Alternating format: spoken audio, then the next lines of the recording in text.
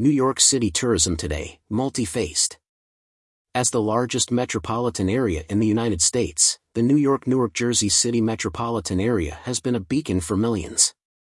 However, beneath the surface of its bustling tourism industry lies a complex narrative of economic disparities, crime challenges, and the profound impact of the COVID-19 pandemic.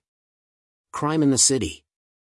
In 2022, New York City faced the shadows of crime with a reported 126,589 felonies, including 438 cases of murder and 13,749 instances of grand larceny of a motor vehicle.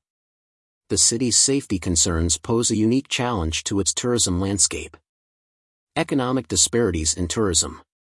While the tourism sector has been a robust contributor to the city's economy, it comes with its own set of challenges.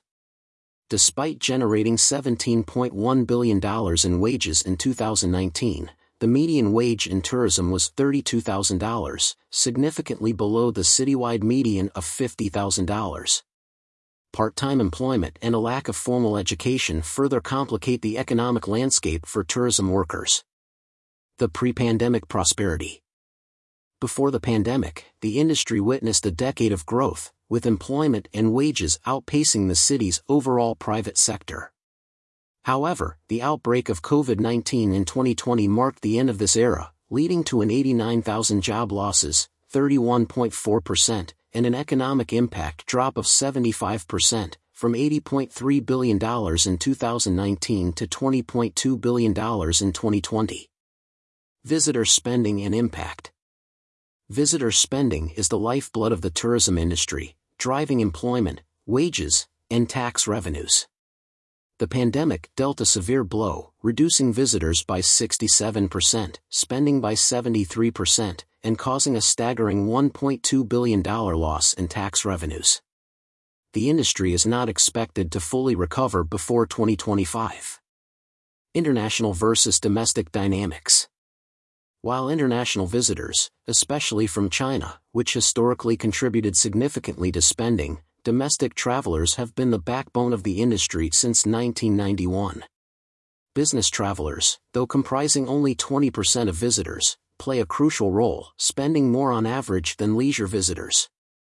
Regional concentrations. The tourism workforce is concentrated in Manhattan, with the Chelsea, Clinton and Midtown areas housing the highest number of jobs. Queens follows closely, with Astoria and Long Island City as a hotspot for tourism-related employment. Getting it right? The author is Dr. Eleanor Garley, a lifelong New Yorker and hospitality expert from Manhattan. She explains. On a personal level, I am very worried because the current political leadership in New York City does not understand the hotel, travel, and tourism industry, and is almost clueless about the wants and needs of the people who live and work in New York. The absence of transparency, the skewed priorities evident in the budgetary process, and the laissez-faire approach to repeat criminal offenders have left New York on a potentially dangerous precipice.